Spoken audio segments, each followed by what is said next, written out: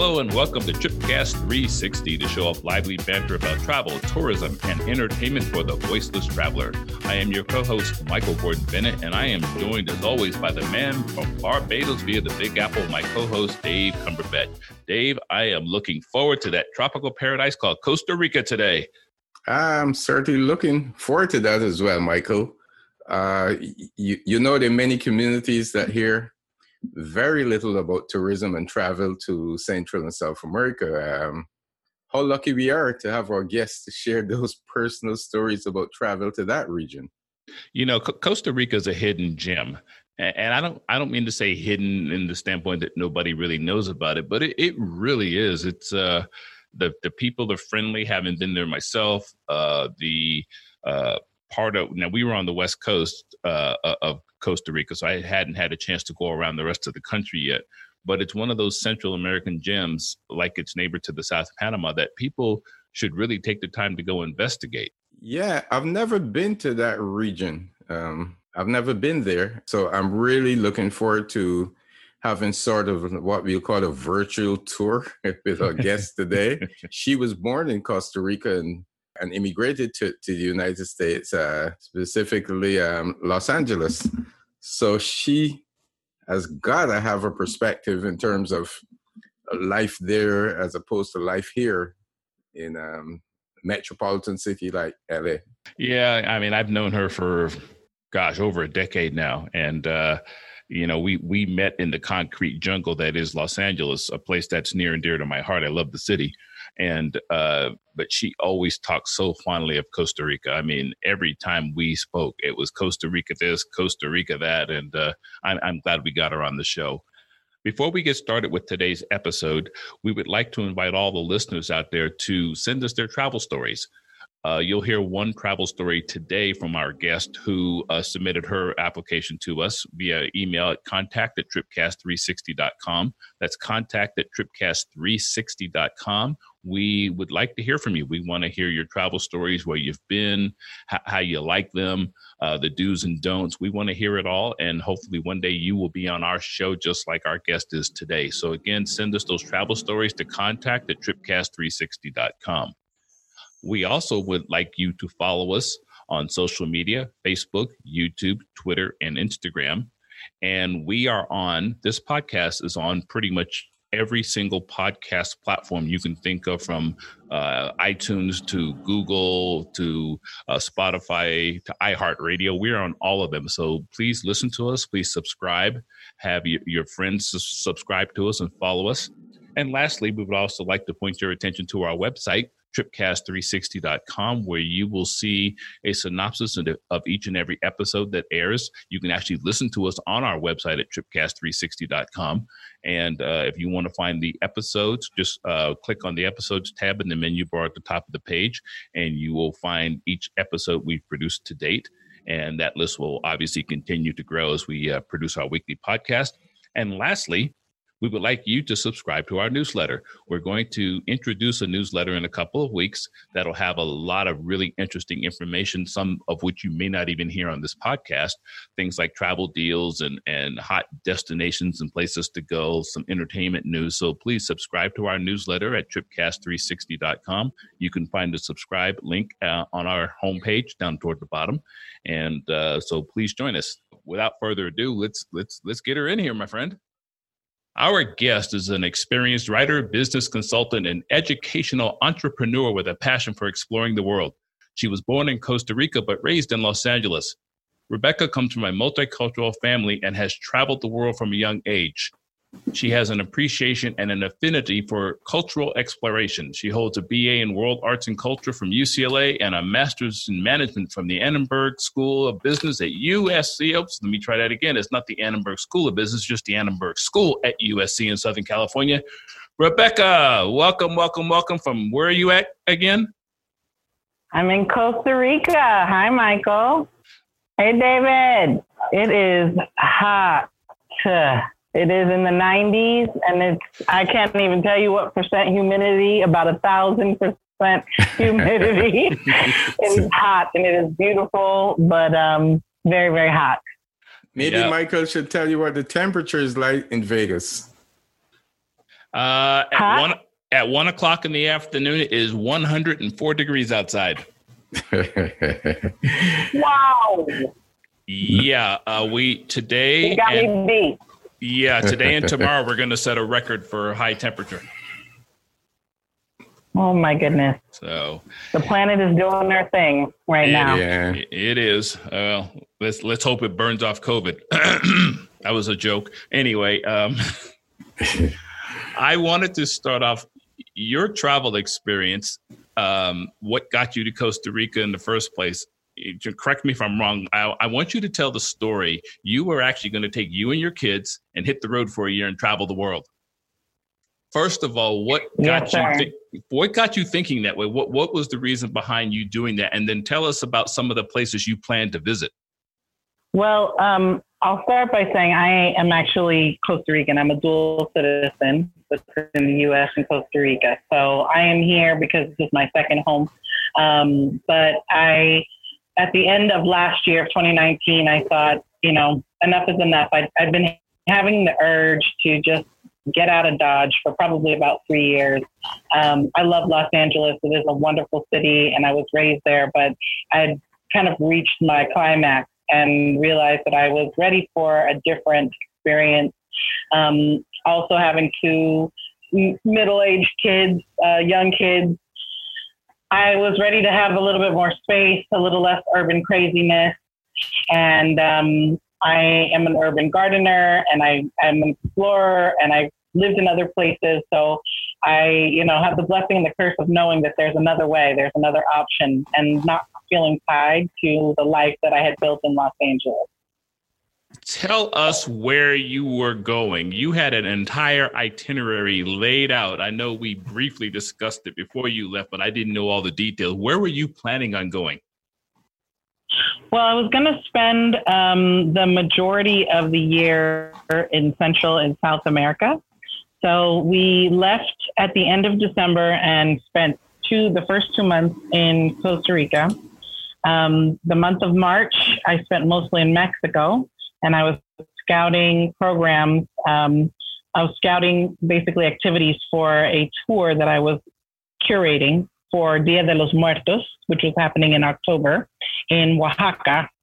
And it was my first time in Oaxaca. I was with some dear friends that are from there, and there's nothing like learning about a place, from locals.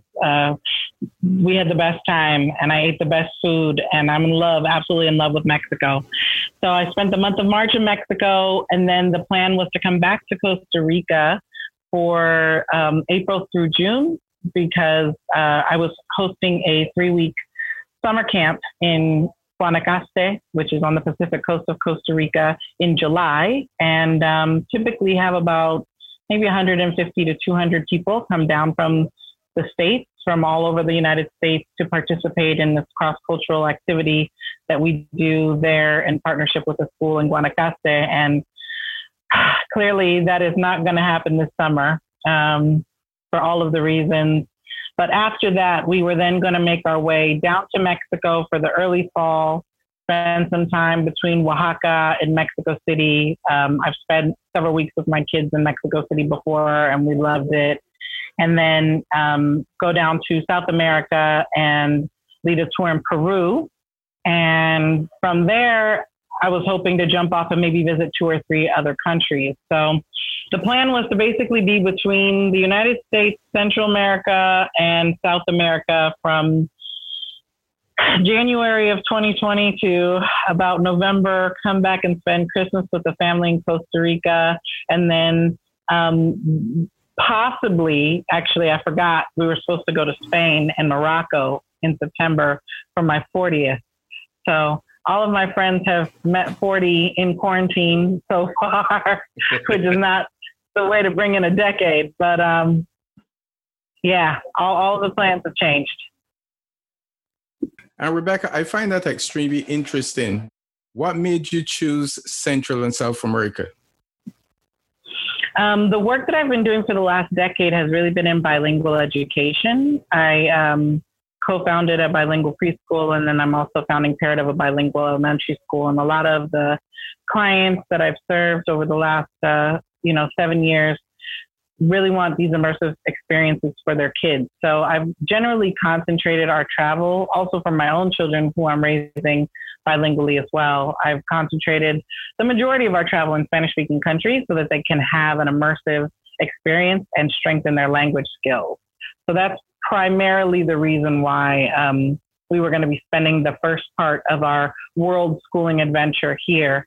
That's not to say that the next year couldn't be a totally different series of countries, but that's where we're going to start. You had a very interesting experience at the start of your journey, because your kids were in the United States visiting with their father, and you had to make some fast, rapid changing plans to go and get them because of COVID. Tell us a little bit about that. I found that fascinating when you mentioned what happened to you. Well, it's really interesting because when we left Costa Rica on March 5th, COVID wasn't a thing down here. I mean, I'll say that even where we are right now, which is in the Talamanca region on the Caribbean coast, there's been like 2-3 cases, and most of them are coming from Panama. So it's still not a thing in our kind of day-to-day experience. But when we left Costa Rica, COVID was not even in the conversation. I spent a glorious 3 weeks in Mexico, and on the 20th, I got tipped off that countries might be starting to shut down borders. And that day, Costa Rica announced that they were going to be shutting their borders on the 22nd of March. So this is on the 20th, and I'm in Mexico City, and I still had a whole entire week of itinerary planned in Mexico City. And I made a snap decision to change course, fly back to Los Angeles, because my children who were visiting their father in LA and are not Costa Rican citizens were supposed to fly. I had to make a last minute quick change. And I flew from Mexico City up to Los Angeles the same day on March 20th, 2 days before Costa Rica closed their borders. And I'm glad I did, or else they would have, they wouldn't have been stranded. They have a home there and they're fine. But it definitely wasn't in our plan for them to spend more than a few weeks there. So I went up, we got stuck there for about a month. And then Costa Rica began repatriating folks and the consulate organized charter flights for us to return to Costa Rica. And I took advantage of that because I already kind of intuitively knew that it would be probably a little bit lighter anxiety down here, but also that it's almost social distancing at its finest. You know, our neighbor, we're on a half an acre. Nobody needs to touch us next door. Where it really is, and it's a nice place to hunker down and let the storm blow over us. What's life there during this period of COVID? I mean, I would imagine you have to go shop. At some point, you meet large crowds of folks. What's day-to-day life like in Costa Rica during this period? Well, it's actually pretty chill. So Costa Rica only has about 500 inhabitants, and then they get about 3 million tourists or visitors a year. So I'll say where we are, which is on the coast, in the coastal area, it's particularly tourist-full most times of the year. And it's actually been really lovely because you can see the local people right now. Anybody who's here either lives here, even if they're a foreigner, they live here, or they have extended stays in the country. And it's very relaxed. Costa Rica has taken pretty stringent measures about, in addition to closing the border fairly rapidly, they instituted a curfew, and there are driving restrictions based on your license plate. So like twice a week, we can't leave the house, we can't drive, or we'll get fined. The beaches are closed. They've opened them just this last week from 5 a.m. to 8 a.m. in the morning. And you'd be surprised. It sounds crazy, like who's getting up at 5 in the morning to go out to the ocean, but we're going out to the ocean at 5 a.m. It gets light here at 5. So, and it's beautiful. And there are you see a lot of people out there, families, surfers, just taking advantage of being outside and being in nature. And then the cool thing here is that, like I said, the properties tend to be pretty large kind of farms, at least for the people that we know. Like, we are able to go up and visit our friend's farm and go swimming in their river and not come into contact with anybody. So it really is social distancing at its finest. The grocery stores haven't been overrun. My experience in Los Angeles was so different because you couldn't even buy rice. Like, I think for 3 weeks I couldn't buy rice. I had to go steal a bag from a friend that had hoarded it from the Trader Joe's.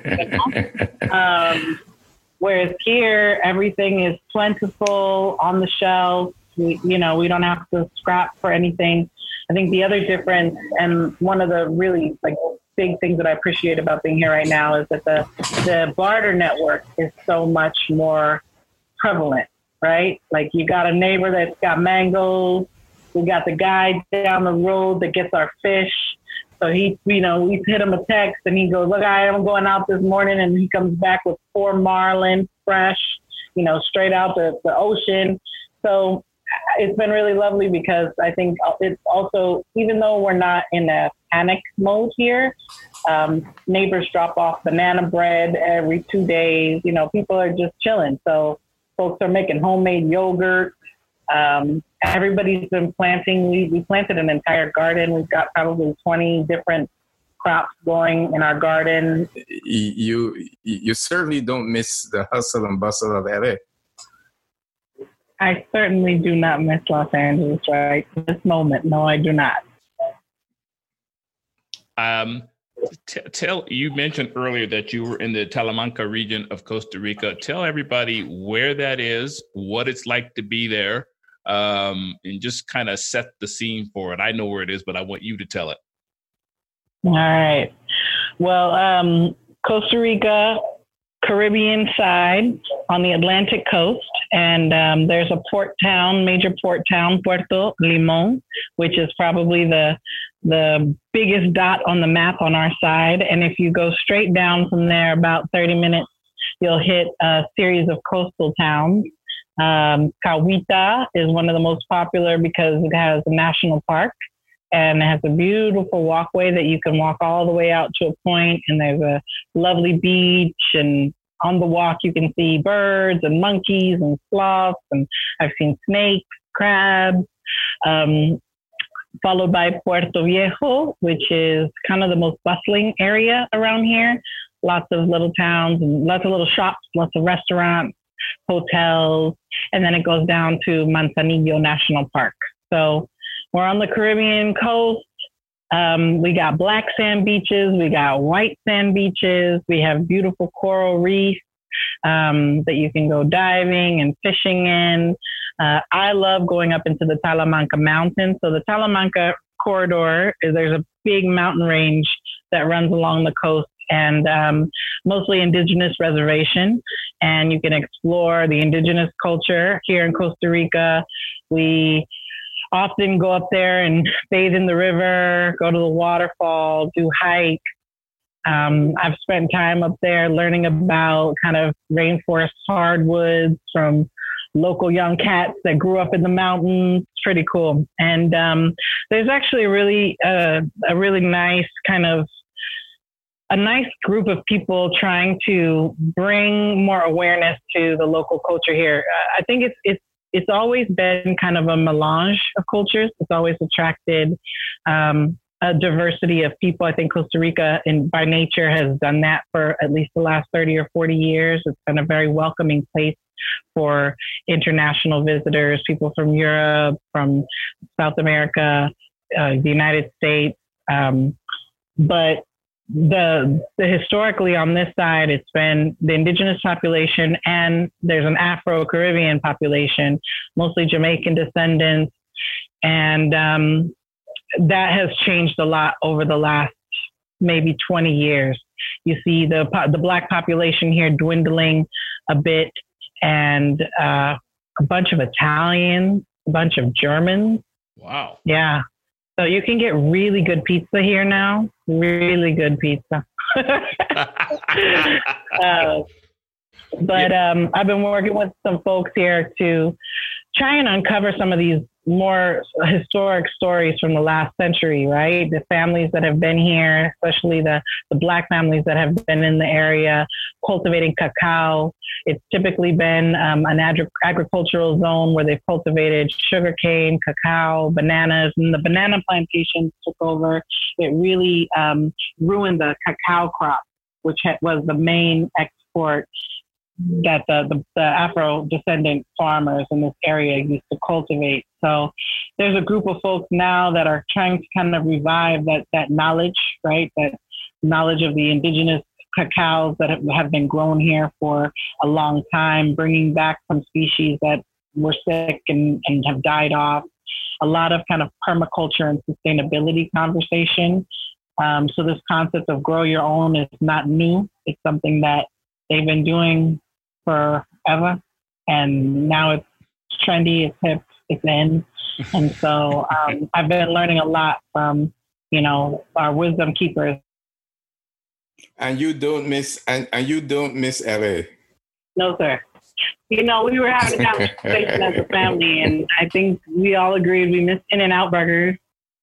I personally miss, having the plethora of international food that we get there. I miss my authentic Little Tokyo sushi.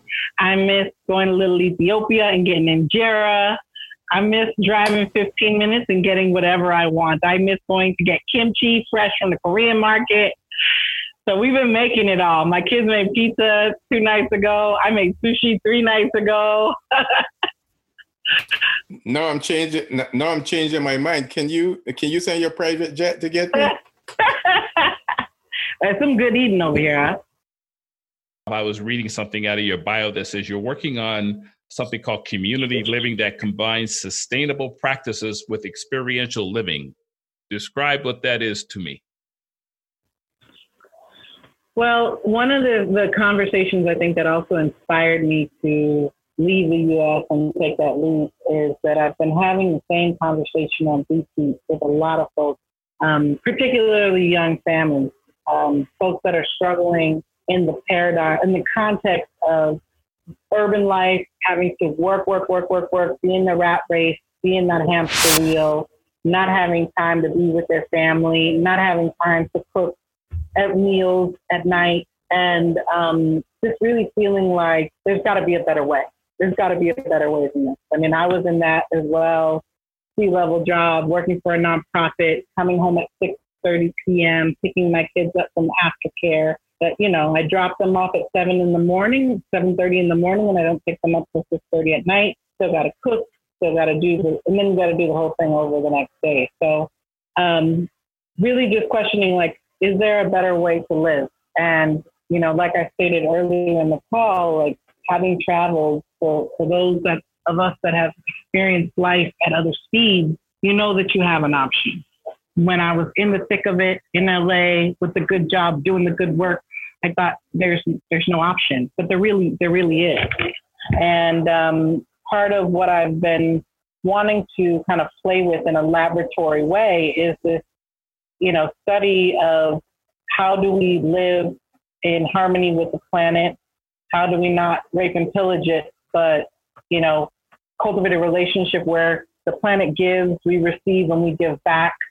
I've been thinking a lot about the healing power of nature and how being outside and being under the sun, the vitamin D, that tends to be the thing that we all kind of lack in the urban context.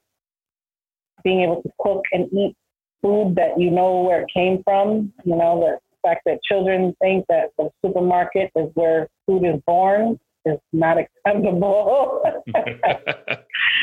That the chicken wings that they ate somehow, killed themselves, plucked themselves, and ended up on a tray at the Albertsons is not the way that it works. So part of it is kind of having a more sustainable and conscious lifestyle, in also tapping into some of that ancient knowledge that our ancestors and our elders have had and used for so long, natural medicine, herbs, ways of caring for ourselves.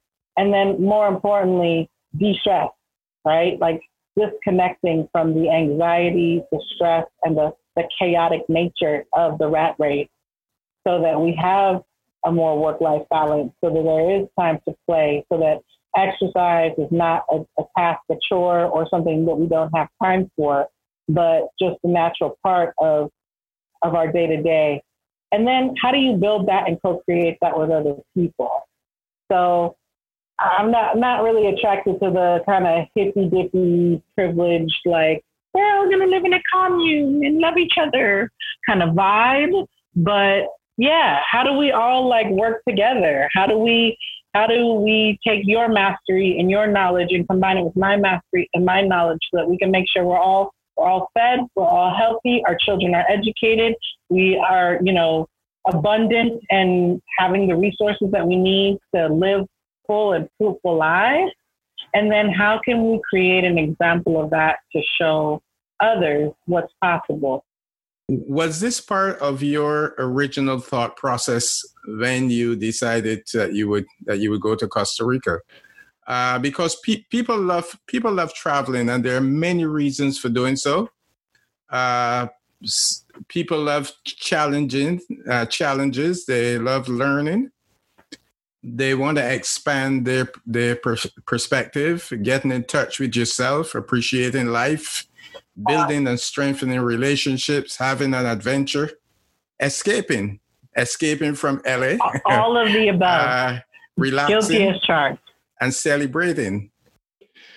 I mean, to me, it sounds like you are creating a lifestyle. I heard two things in your answer: live to work instead of work to live, and getting back in touch with. I don't want to say nature because that's kind of cliche-ish, but in a way it is. You're kind of getting back in touch with man's roots, if you will, and looking at sustainable everything. Because I remember when I was in Costa Rica, everything I saw was sustainable something. Yeah. I mean, as a country, definitely industry leader and has done some exemplary work around making this not just a cliche or one of the things that we do, but really a part of the fabric of the brand of the country. So like I said, it's kind of a no-brainer. And I think, David, to your original question, which was like, was this a part of my plan before I came? I think this has always been a part of my plan, probably my 5-year plan, but I hadn't intended to do this right now. I thought, we'll travel the world for the next 2 to 3 years. We'll world school, we'll do what we do. And, we've done this. We actually have been like summer world schooling for the last 5 years. So I made a kind of vow to myself that the only way I was going to make it in the rat race in LA year round was that if I left the country for at least a month or two every year. So I have backpacked through Europe with my children for 5 weeks. We spent 3 weeks in Mexico. We spent 5 weeks down here in Costa Rica, but we've gone to Cuba. We make a point of leaving every year. And every year that I leave, I go, why do I come back to this place? Like, I have the same feeling every time. And every time I leave Costa Rica, I leave here going, why do I leave this place? It's so beautiful. Why do I leave? So I think, because this is my second home, I think I always had it in the back of my head that I would build something like this in the future. But the plan was to not start until for 2 or 3 years, to really use this time to move about the cabin and then hunker down. Well, the universe said, no, hunker down now, build it. And then maybe later we'll let you move around the cabin. So I'm fingers crossed. You mentioned earlier that your original plans were to go to 2 places that are near and dear to my heart, Morocco and Spain. I spent 3 years of my childhood in Spain, and it was probably the single best experience of my life. The only reason I got to Spain in the first place is in 1960, whatever, my dad was stationed in Morocco. They closed the military air base in Morocco, and they gave him a choice. You can either go spend a long tour overseas, which in military parlance means at least 2 years with your family, Or you can finish out your last 3 or 4 months someplace else and we'll just ship you home. My dad opted to bring the family to Spain. And we lived in Madrid. We did not live on the military base. All of my neighbors were Spanish. And it was the single best experience of my life. Learning a language at age 5 and being able to just walk around the streets of Madrid, no crime. I would get lost. I was the only one out. I was the only kid out in the street during siesta. And all the businesses were closed. I know I got lost a million times. And the neighbors always pointed me back to my house. We lived in a 10-story building. I lived on the second floor, and they always figured out a way to get me back home.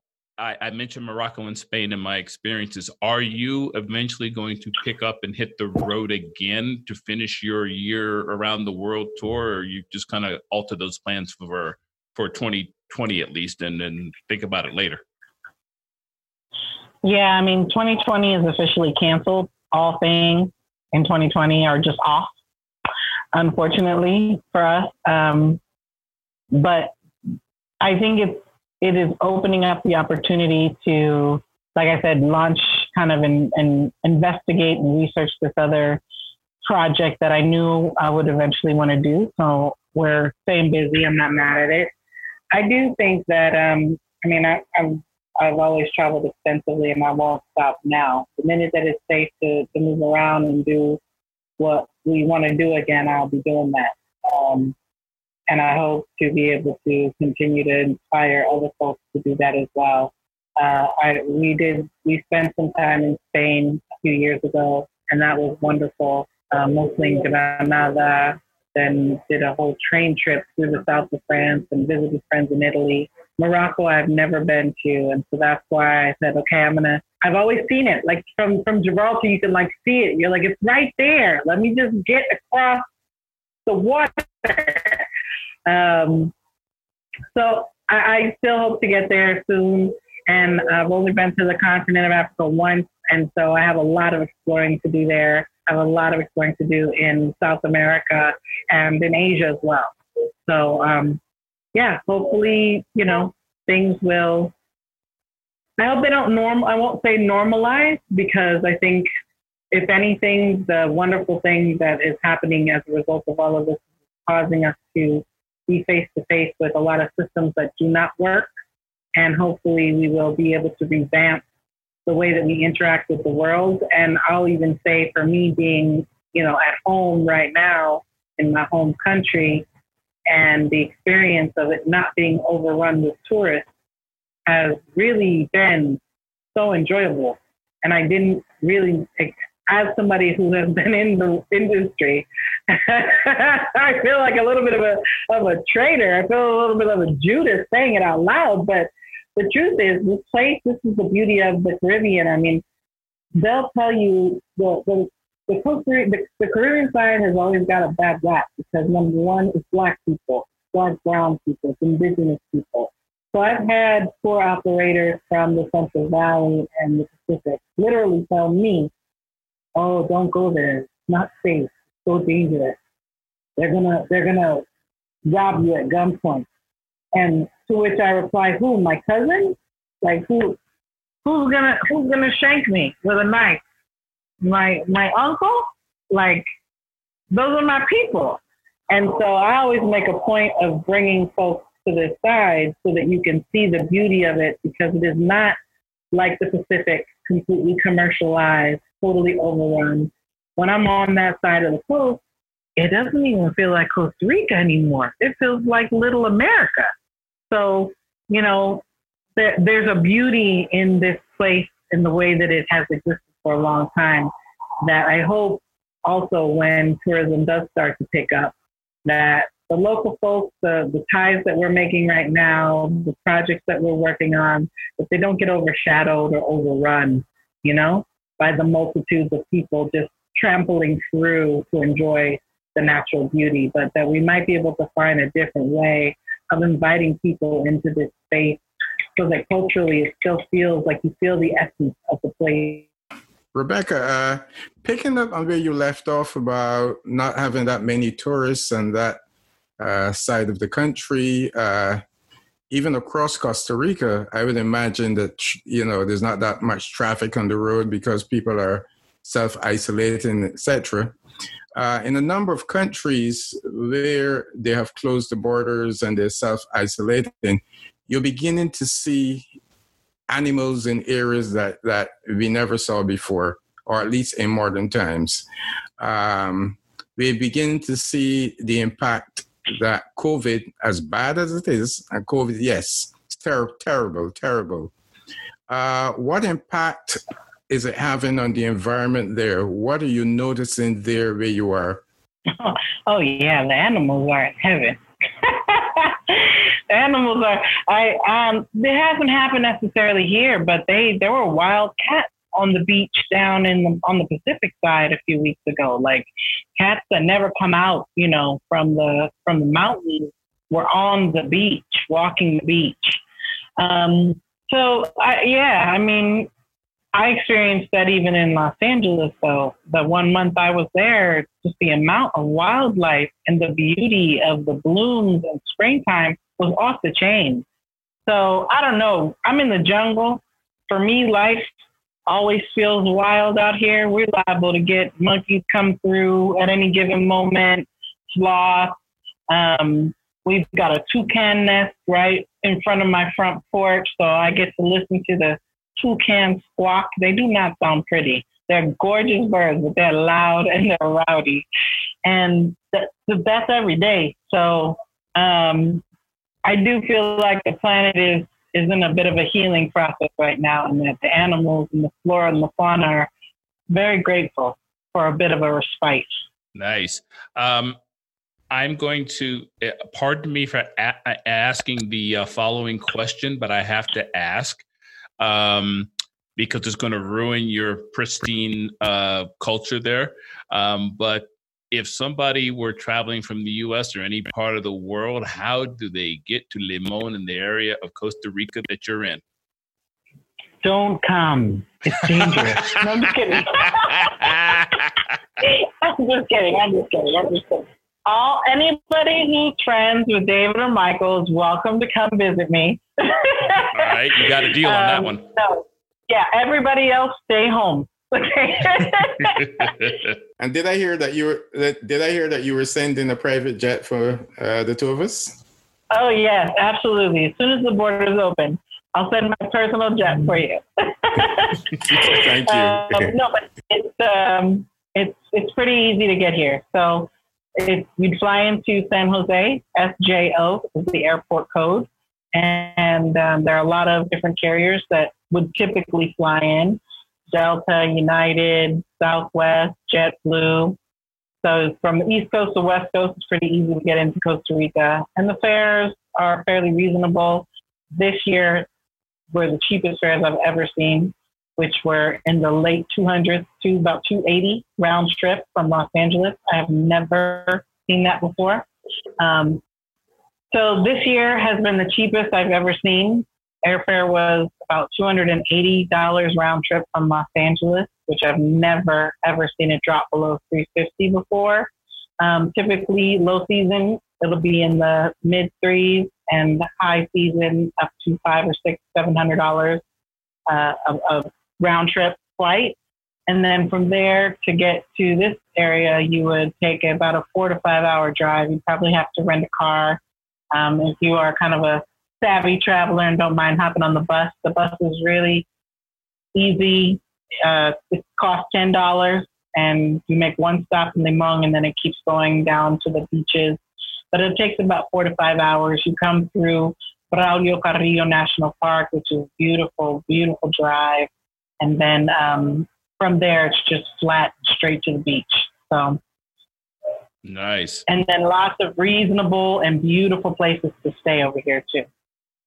Yeah, I actually was doing some research on that in preparation. My girlfriend has been pestering me to come back to Costa Rica. We were there 3 years ago on the other coast. And I told her I would not make a decision about where I wanted to get a piece of property until I saw where you are. Because I think we're going to, going back to your earlier point about just getting away from the hustle and bustle. If I can do that 2 months out of the year, I'm golden. and with now having grandkids, I actually want them to see something else besides the concrete jungle that is Los Angeles. Absolutely. So, come on down. All right. Dave, what you don't know about Rebecca is she's one hell of a salsa dancer. Yep. The last time Rebecca and I saw each other, it was in Los Angeles. She was, I'm guessing you were at least 8 months pregnant with one of your kids. I don't remember which one. And I was sitting in a club on Hollywood Boulevard in LA. I think it was Hollywood. It was either Hollywood or Sunset. And in walks Rebecca. And I'm sitting there having a beer with my buddy. I had a pulled hamstrings. I couldn't even walk. And she just danced. I mean, she danced for hours. Non-stop. I mean, couples would get off the floor and go sit down. Not Rebecca. She was still there. and every man in that place knew who she was and the fact that she liked to dance. Because when one got tired, she just said, next. I know, that was so fun. I wish I still had that stamina. Well, being a mother of two kids, you probably still have a little bit of that stamina left. Yeah, I'm getting it back. Okay, well, when things open up again, I'm sure you will hit the floor. Absolutely. So, I wanted to thank you for doing this. I know this has been somewhat challenging down there in the jungles of Costa Rica while Dave and I toil away up here in the concrete jungle. But we really appreciate you doing this for us. Thanks for sharing stories, travel stories, and wish you all the best with the show. And so honored to be on it. And hey, let's see where the future takes us. But for sure, you coming down to visit and show you around. Sure. Yeah. Well, I'm fortunate that I have a girlfriend whose first language is Spanish, so we'll fit right in. There you go. Your personal translator. There you go. My second language is Spanglish. There you go. You're from Barbados? I am from Barbados. Okay, cool. So, Rebecca, again, thank you for doing this. Yeah, Michael, what do you think about Rebecca's insatiable desire to focus on bilingual education in her native country? She founded a bilingual school there, and she's really excited about that initiative. I've always thought bilingual education was a good idea. I mean, your co-host, me, I spent 3 years in Spain as a child, and I learned Spanish on the streets of Madrid. I remember going to my first grade class, and all the English students had to take Spanish at the end of the day. That was our last hour. But because I'd been in country for a year before I went to first grade, I pretty much knew the Spanish language, at least what a 6-year-old could learn. And I was fluent. I could make my way around Madrid on my own without a lot of help from my parents. So Rebecca's focus on bilingual education is so important, especially today. I mean, you live in the greater New York area. I live in Las Vegas, but I will be returning to Los Angeles. If you don't speak more than one language in a lot of places, you're lost today. You said that you studied Spanish on the streets. You know what we say? You must have learned all the bad things first. I did. It's funny you should say that. We've been watching a show. I believe it used to air on USA Today, but the reruns are on Netflix. It's called Queen of the South. And they use a lot of dirty language, so to speak, in Spanish. And of course, my ears perked up to that for the first time. So yeah, I guess so. But people have a tendency to talk to a 6-year-old different than they do to an adult. So no, in fairness, I didn't learn all the bad language on the streets of Madrid. I picked it up from my dad's mouth. The people of Spain had enough sense not to say stuff like that to me, but my dad didn't care. But the bilingual education element that you so alluded to, I mean, it's more than just the education. I know Rebecca's taking her kids and she's giving them that immersive experience, which I think is the best way to go. There's only so much you can learn in a book. There's only so much you can learn from studying a language, and actually not hearing people speak the language. I remember when we returned from Spain for the first 2 or 3 years, I couldn't find anybody to speak Spanish with because we were living in northern Maine up by the Canadian border. I eventually lost my ability to speak Spanish, and then I had to go back in high school and in college and relearn the language that I spoke as a second language growing up. Yeah. Yeah. So I'm all for that immersive education. I hope she keeps doing it. I know my girlfriend's brother, Spanish is his first language, and he's studying French right now. Yeah, and it's really interesting. Her day-to-day life there is very simple. She doesn't miss the hustle and bustle of LA. Interesting that because there are no tourists there at the moment, the locals are really enjoying going to the beaches more often and just having a fun family day.